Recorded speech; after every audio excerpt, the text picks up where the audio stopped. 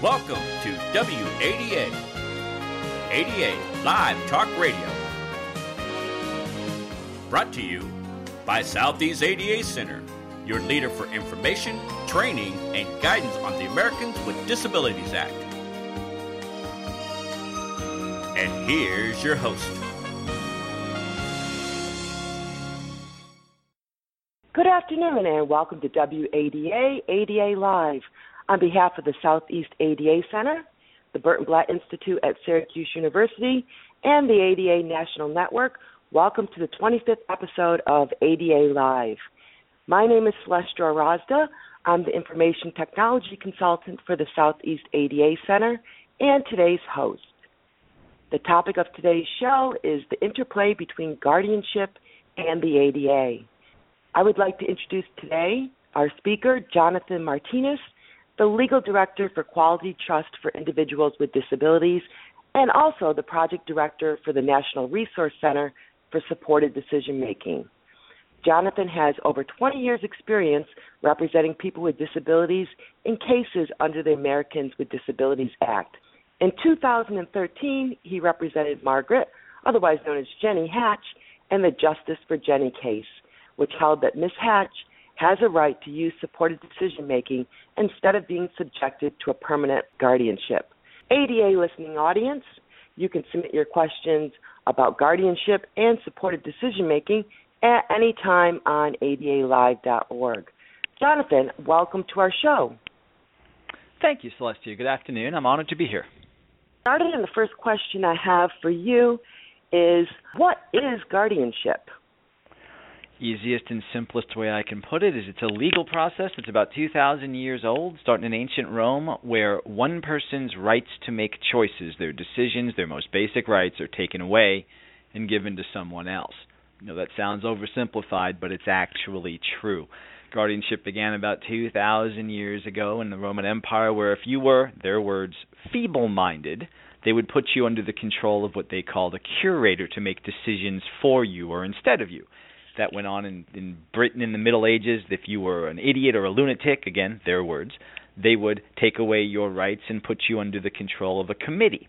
Here in America, we adopted that system, essentially, and we just call it guardianship, where if a judge finds that you have limitations in making decisions, they will take away some or all of your rights to make decisions, and they'll give them to someone else called a guardian.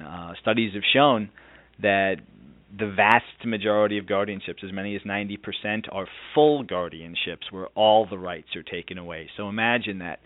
All of the rights you have to make choices given to someone else. One law professor I know says that when you're under a full guardianship, you're an unperson because you have no legal rights. You can't interact with society except through your guardian. So what is guardianship?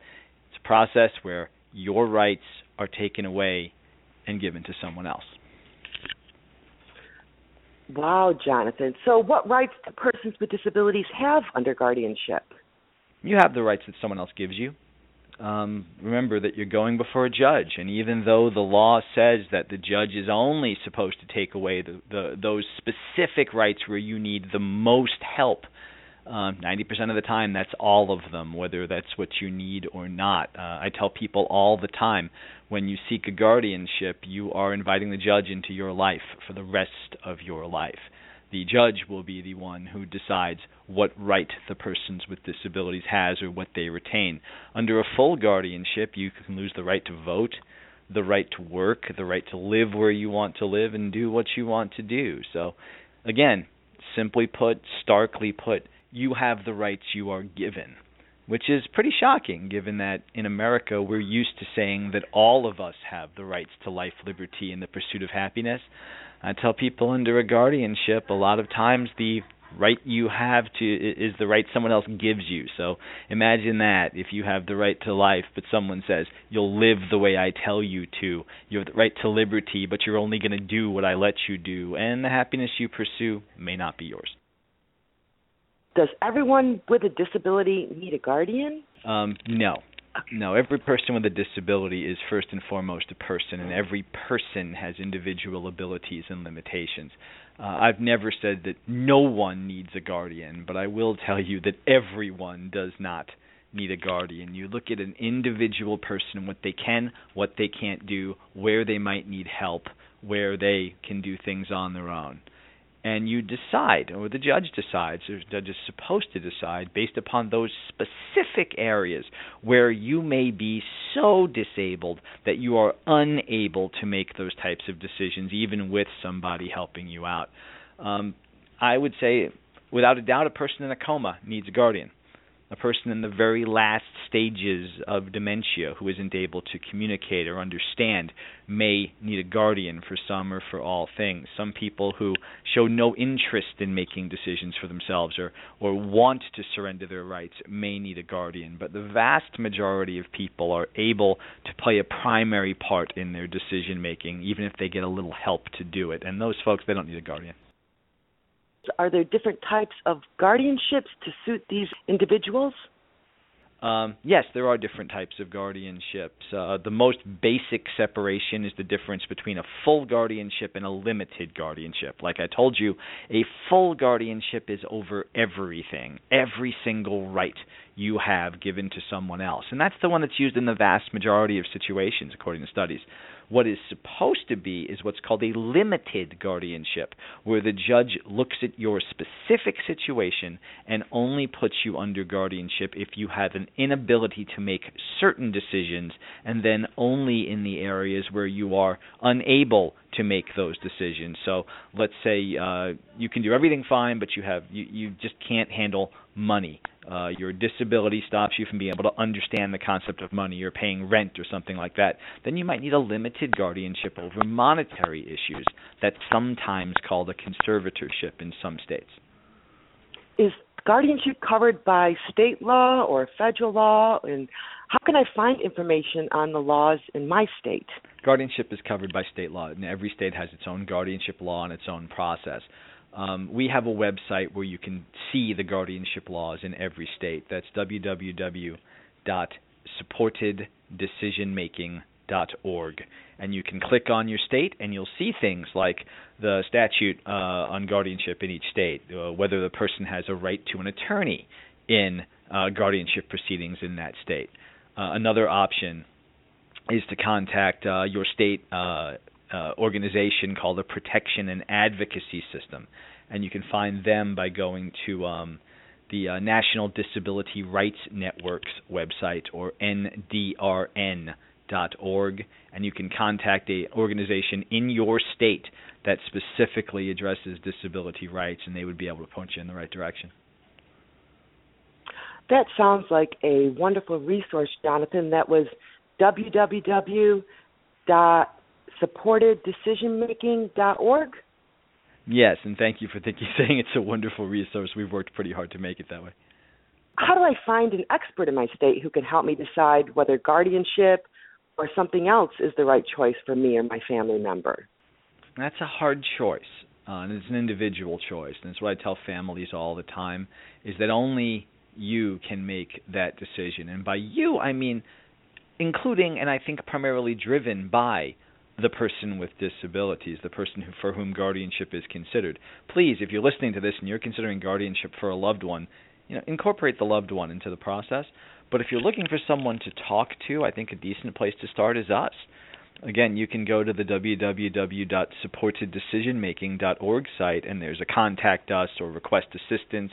What we try to do is serve as kind of an information hub, where we can then reach out to various organizations in your state and see if there's someone we can refer you to. Another option, again, is the National Disability Rights Network, the Protection and Advocacy Systems. They might be a good resource, but please feel free to check us out and try our website. Yep, I definitely will do that. ADA Live listening audience, if you have a question about guardianship or supported decision-making, please submit it at any time at our online forum at adalive.org. And now a word from our sponsors. Quality Trust is an independent nonprofit advocacy organization focused on the improvement of the lives of children and adults with disabilities and their families. Quality Trust works with individuals and family members to solve problems, identify opportunities, and find ways to make the most of each person's abilities. Their vision is for a community where everyone is respected, belongs, contributes, is valued, and shapes his or her own present and future. Their mission is to be an independent catalyst for the change in the lives of people of all ages with developmental disabilities. They partner with people and their families so they can succeed, thrive, and experience full membership in the communities they choose. To learn more about Quality Trust, visit their website at www.dcqualitytrust.org. Welcome back to our show. Jonathan, we're talking a little bit about guardianship and supported decision-making. So what are some of the alternatives to guardianship if I think it's too restrictive? There are lots of alternatives. One that I really am in favor of is called supported decision-making. It sounds like a big phrase, like a lot of words. I call supported decision-making fancy way of saying what you and I do every day, because everyone needs a little help in making decisions. Think about when you go to the doctor and the doctor throws a whole lot of jargon at you and you say, "Can you please explain that in English?"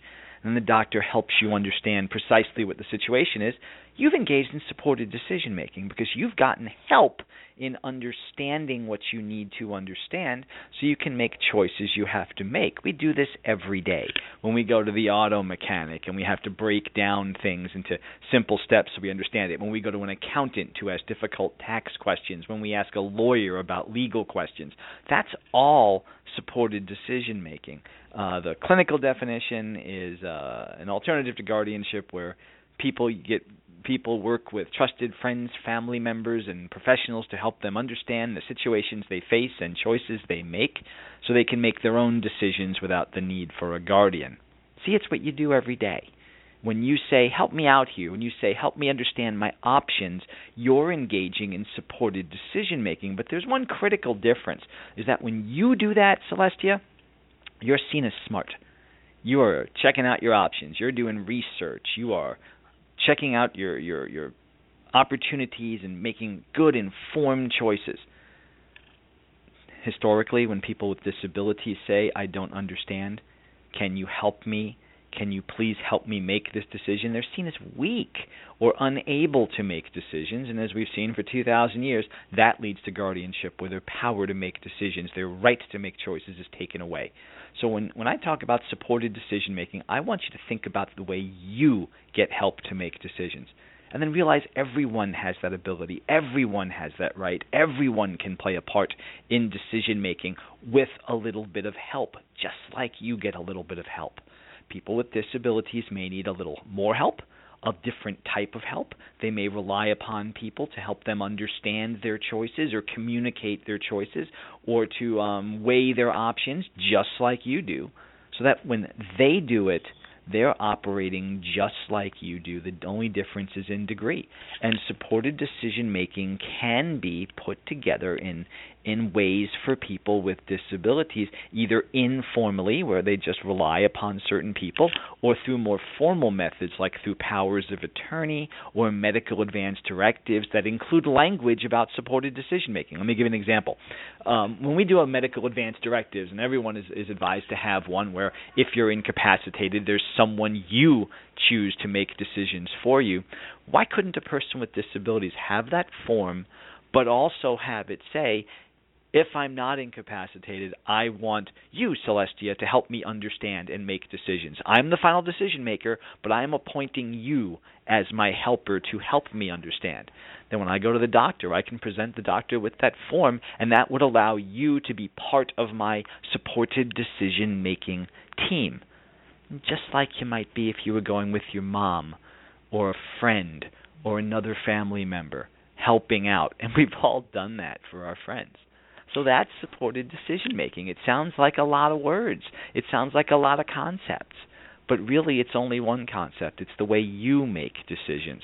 And the way that we implement that can be any number of ways. Like I said, there are other alternatives to guardianship like powers of attorney and advance directives or representative payees that can incorporate supported decision-making methodologies. I think it's got a lot of potential to finally put people with disabilities on the same plane as people without disabilities, as showing that we all have the right to make choices. And if we assume that we all have the right to make choices, and I think every person listening to this would assume that we're all born with equal rights, including the right to make choices, then the only question should be, how do I make that happen?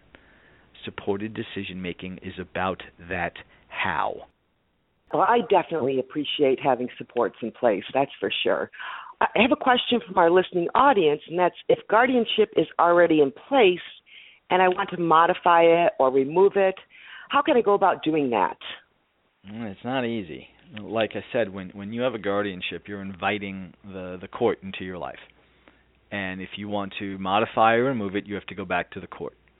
And if you want to remove a guardianship, often the legal phrase used for removing guardianship is called restoration, as in restoration to your rights.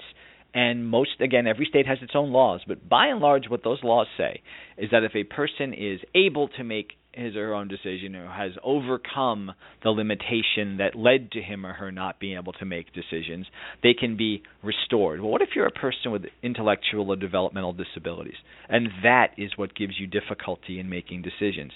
You can never be cured of your intellectual or developmental disability, and too often that's what's viewed by society as being the thing that's caused you to have a guardian. So once a person with intellectual developmental disabilities has a guardian, it's almost impossible to get out because they have to prove they were cured, or they have to prove that the judge was wrong to put them in the guardianship in the first place. And I can tell you from experiences, judges don't like being told they're wrong very often. So it's hard. The process exists. You can seek it. You can go back before the same judge and say, Judge, we'd like to modify this guardianship. We'd like to terminate this guardianship, and here's why.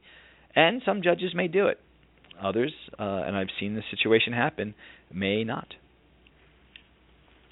Interesting. And is the same true for supported decision-making? If I have that in place, can it be taken away from me? Supported decision-making is not at this time a legal concept like guardianship or even a power of attorney. Think of it more as a relationship that can be formalized into a power of attorney document. If I have a successful supported decision-making team in place, that should be evidence that I don't need a guardianship because I am able to make decisions with support from my team. If someone tries to seek guardianship over you and you say, Judge, I have a supported decision-making team in place. Look, I'm doing this. I don't need a guardianship. The judge could theoretically disagree and say, I'm putting you under a guardianship by a stranger, and therefore your team is no longer in place. So the answer to your question is it could. It's another reason why I tell people to seek alternatives to guardianship rather than taking your chances in court. I think it's better for everyone to be involved in the process. I think a lot of judges would tell you the same. Thanks a lot, Jonathan, for that valuable information. And you've provided quite a bit of valuable information. Before we continue, here is a word from our sponsors. The Southeast ADA Center is your leader in providing information, training, and guidance on the Americans with Disabilities Act and disability access tailored to the needs of business, government, and individuals at local, state, and regional levels. The Southeast ADA Center, located in Atlanta, Georgia, is a member of the ADA National Network and serves 8 states in the Southeast region. For answers to your ADA questions, contact the ADA National Network at 1-800-949-4232. Welcome back to our show. We're talking with Jonathan Martinez from Quality Trust, and we're discussing guardianship and supported decision-making. Jonathan, how does the ADA, or the Americans with Disabilities Act, and the Olmstead Court decision affect guardianship and related issues? I certainly think they do, and here's why.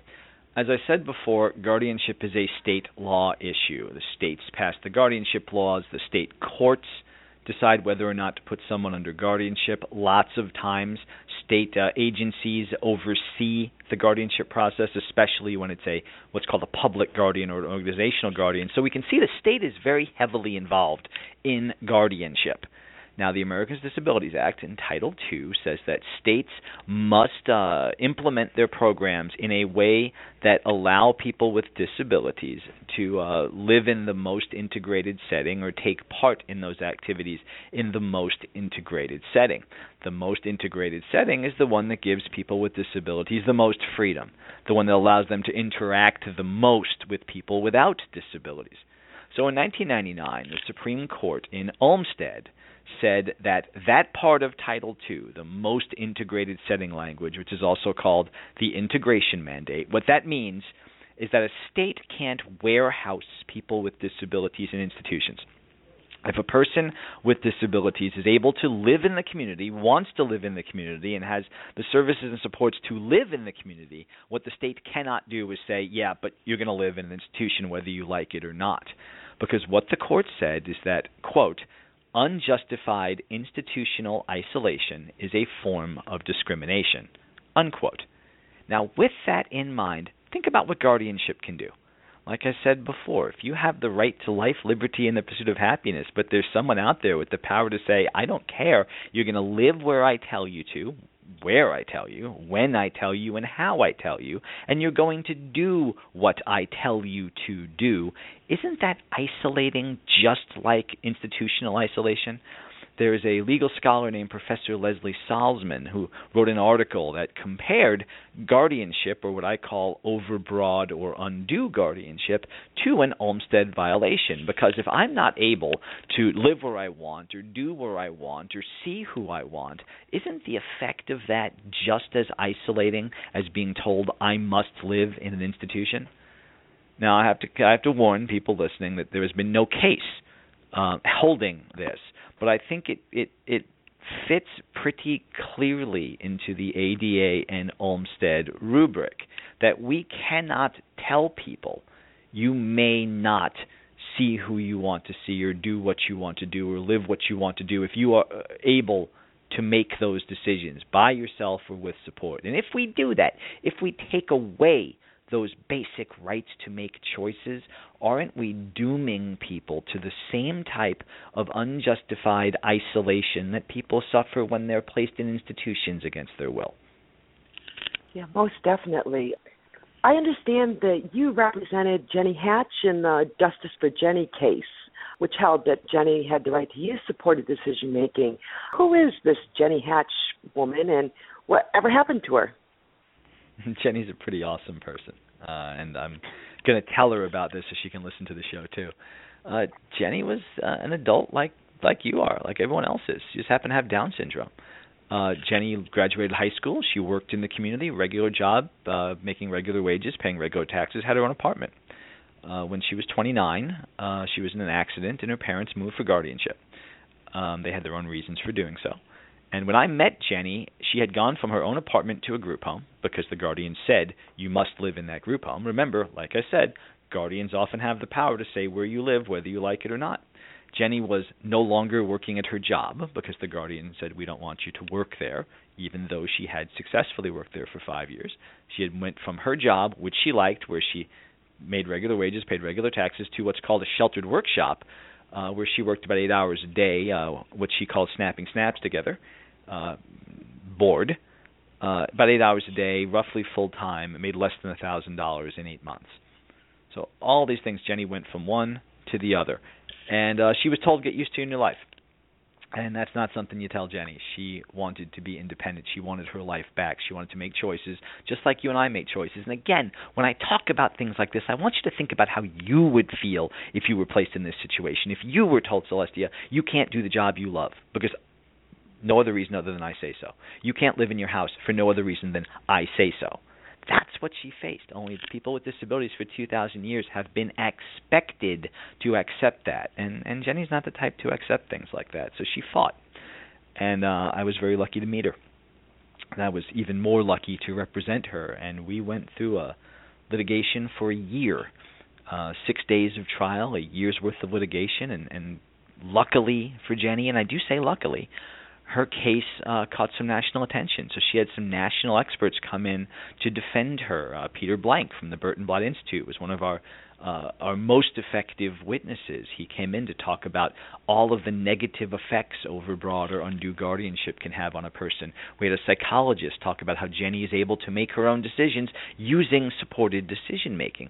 So we were able to say to the judge, you have to not just look at Jenny Hatch as a person with Down syndrome and say all people with Down syndrome need guardians, or because you have Down syndrome you need a guardian, or for your own good you need a guardian. You have to look at what Jenny can and can't do. And what Jenny had been doing her entire life was making her own decisions with support. One of the fascinating pieces of evidence in the case was that Jenny had signed a power of attorney form about 10 years before the guardianship case. It's like 40 pages long with all of this legal jargon in it and talking about stock transactions and medical care and surgery. And I asked the petitioners, if you say that Jenny can't make her own decisions, how was she able to sign this document? And they said, we explained it to her. We went through it page by page and helped her understand what it meant. And our lawyer let her ask questions. And the lawyer went over it with her in real detail and gave her the time to understand it. And only when we decided that she completely understood it did she sign it. And I said, thank you. Isn't that supported decision-making?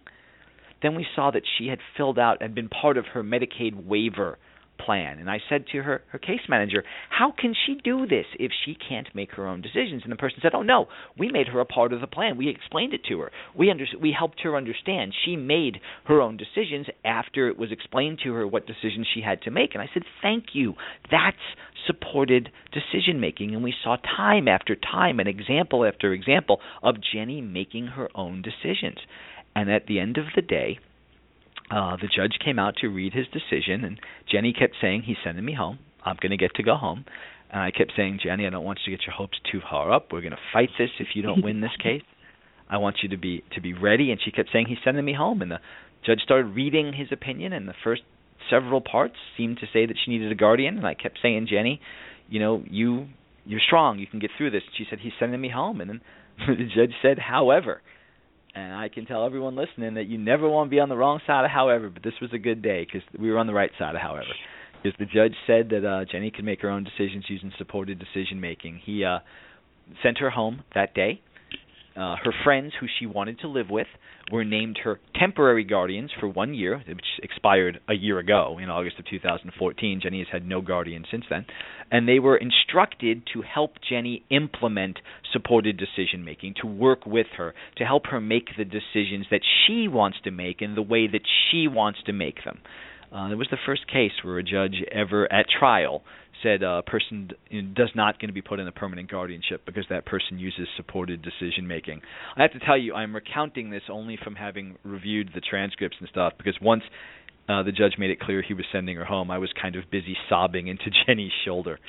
It was a remarkable day for a remarkable person who now is the face and the name behind the Jenny Hatch Justice Project, which you can check out at www.jennyhatchjusticeproject.org. And she's out there. She's working at her job. She is living independently, and she's encouraging other people to do the same. I have been at a number of presentations with Jenny, and she brings the house down every time. What an inspiring story, Jonathan. We're almost out of time today. One more question. What other issues do I need to think about that will enable a person with a disability to live more independently in the community? One overarching issue that addresses, I think, really everything. And you say to yourself, this particular person has the right to make choices to the maximum of his or her ability. And if we start there, the only remaining question is, what does this person need to do it? What does this person need? What is between this person and independence? What are the barriers? And then we work to break through them. There are many, many available supports and services in the community that can be used to help a person live more independently. For people with developmental disabilities, every state has an agency that works with people with developmental disabilities. Every state has Medicaid waiver programs that can provide supports and services to increase or improve a person's independence. Every state has a vocational rehabilitation agency that can provide supports and services to help a person work. Every state has a Department of Health. Every state has a protection and advocacy system. The key is knowing who to come to ask these questions. Too often and for too long, for 2,000 years, we have assumed that people with disabilities cannot do things, and that has led to rights being taken away, the most critical rights. Think about the rights that are most important to you in your life and realize that for 2,000 years we've been taking them away from people with disabilities. What I recommend is thinking about what we do to preserve, protect, and respect those rights, and finding the supports and services needed to do so. And one place you can come is us, and we can serve as an informational hub. We can help you find people who can help you. We can help you, connect with those services and support providers. And again, our website is www.supporteddecisionmaking.org. Please feel free to contact us. Thank you, Jonathan. I would like to thank Jonathan Martinez, Legal Director for Quality Trust for Individuals with Disabilities, and also the Project Director of the National Resource Center for Supported Decision Making. This show will be archived on our website, adalive.org. And thank you also to our ADA Live listening audience. The Southeast ADA Center is grateful for your support and participation in this series of WADA ADA Live broadcasts. You may submit questions about any of our ADA Live topics by going to adalive.org. Please join us again on November 4th, 2015 for another episode of WADA ADA Live. If you have questions about the Americans with Disabilities Act, please contact your regional ADA center at 1-800-949-4232. Once again, that's 1-800-949-4232. All calls are free and confidential. Thank you for listening to ADA Live Talk Radio. Brought to you by the Southeast ADA Center. Remember to join us the first Wednesday of each month for another ADA topic. And you can call 1-800-949-4232 for answers to your ADA questions.